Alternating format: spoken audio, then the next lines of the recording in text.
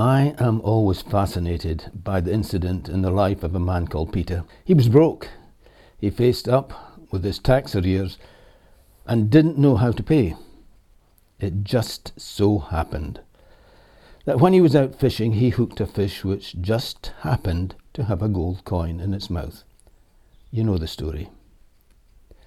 Why has that never happened to me or anyone else, as far as I know? Well, perhaps it has. I don't go fishing, and it could be a bit of a hassle exchanging a gold coin, but strange things do happen. I was ready to take off in my little 6-seater mission aeroplane from a mission station in the north of Kenya, near the Ethiopian border. It was hot, sandy, semi-desert, and I was always happy to be airborne and get cooled off. The missionaries at that station were planning to build a house for themselves, but had sought the expertise of 3 professional builders before starting to build on sand. Normally it was only mission personnel we flew in the plane, so these builders, with no Christian connection, were an exception. All strapped in? I said. Let's pray before starting. A little laugh came from the back seat. Nevertheless, I prayed for a good safe flight of about 350 miles back to Nairobi. We set off south, away from Lake Turkana. I had been asked to pick up a missionary doctor at a place called Amudat in Uganda. I'd never been there before, so hoped that I would be able to find it. My colleague had marked it on my map where it was, but there was not much to navigate by. A range of mountains, my compass, my map, my watch. I found Amudat and picked up the doctor. Prayer answered yet again. Off now with my 4 passengers for a flight of about 250 miles to Nairobi. Down the Rift Valley, having left the wild country about 20 miles behind, we were nearing Nakuru, only another 100 miles or so to go. Splutter, splutter, splutter, and the engine of our Cessna 185 stopped. One's heart tends to splutter a bit also when this happens. Fuel on, with feed from both tanks, plenty in the tanks, magneto switches both on, try emergency fuel system. No effect. It's only down.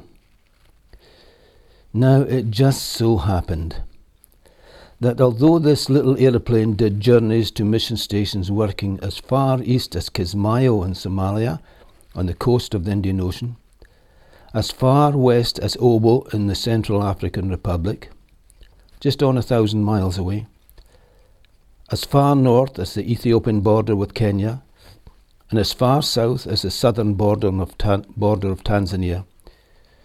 Oh, you can work out the thousands of square miles.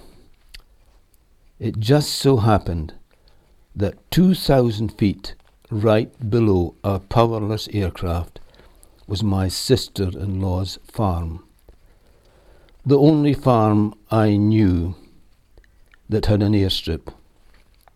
I could see it, but not clearly, and was anxious to keep it in view while circling and losing 2,000 feet in height. I circled very close to the strip, keeping my eye on it all the time. This was nearly my undoing, but it was difficult to see in this map of fields. Slowly down, nobody saying a word.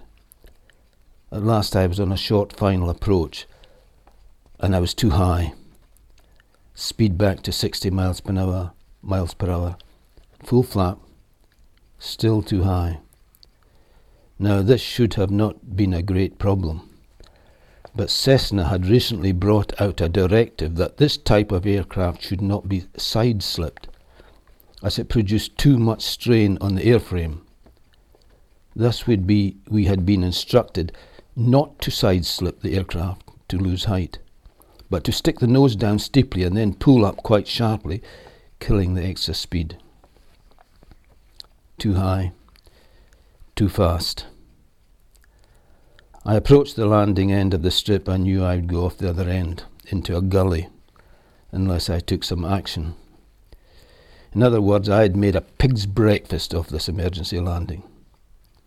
It's great how one can do it this well in practice, but when it comes to the real thing, my speed was 80 miles per hour, and I had to lose 20 miles per hour quickly. I flew the main wheels onto the ground, pushed forward on the control column, tail up, nose down, and applied the brakes. Holding the aircraft on the ground with the flying controls and applying brake had the effect of wanting it to go over on its nose. So I had to be careful that the nose didn't get so low that the propeller struck the ground. The end of the airstrip was coming up fast, too fast. To avoid going off the end, I put on full right rudder and right brake. We skidded round and came to a halt at the end of the strip. Before we could open the doors to get out, the heavens opened and tropical rain just poured out of the sky. I realized that if the rain had fallen just 10 seconds earlier, we would all be sitting at the bottom of a gully, having slid off the end of a very wet strip. I learnt a valuable thing from this experience. Peter's Lord is our Lord too. And what he can do for Peter, he can and does do for his people. The odds against the Indian quitting over the farm of our only relative in all Africa and over her airstrip is beyond my mathematical powers of calculation.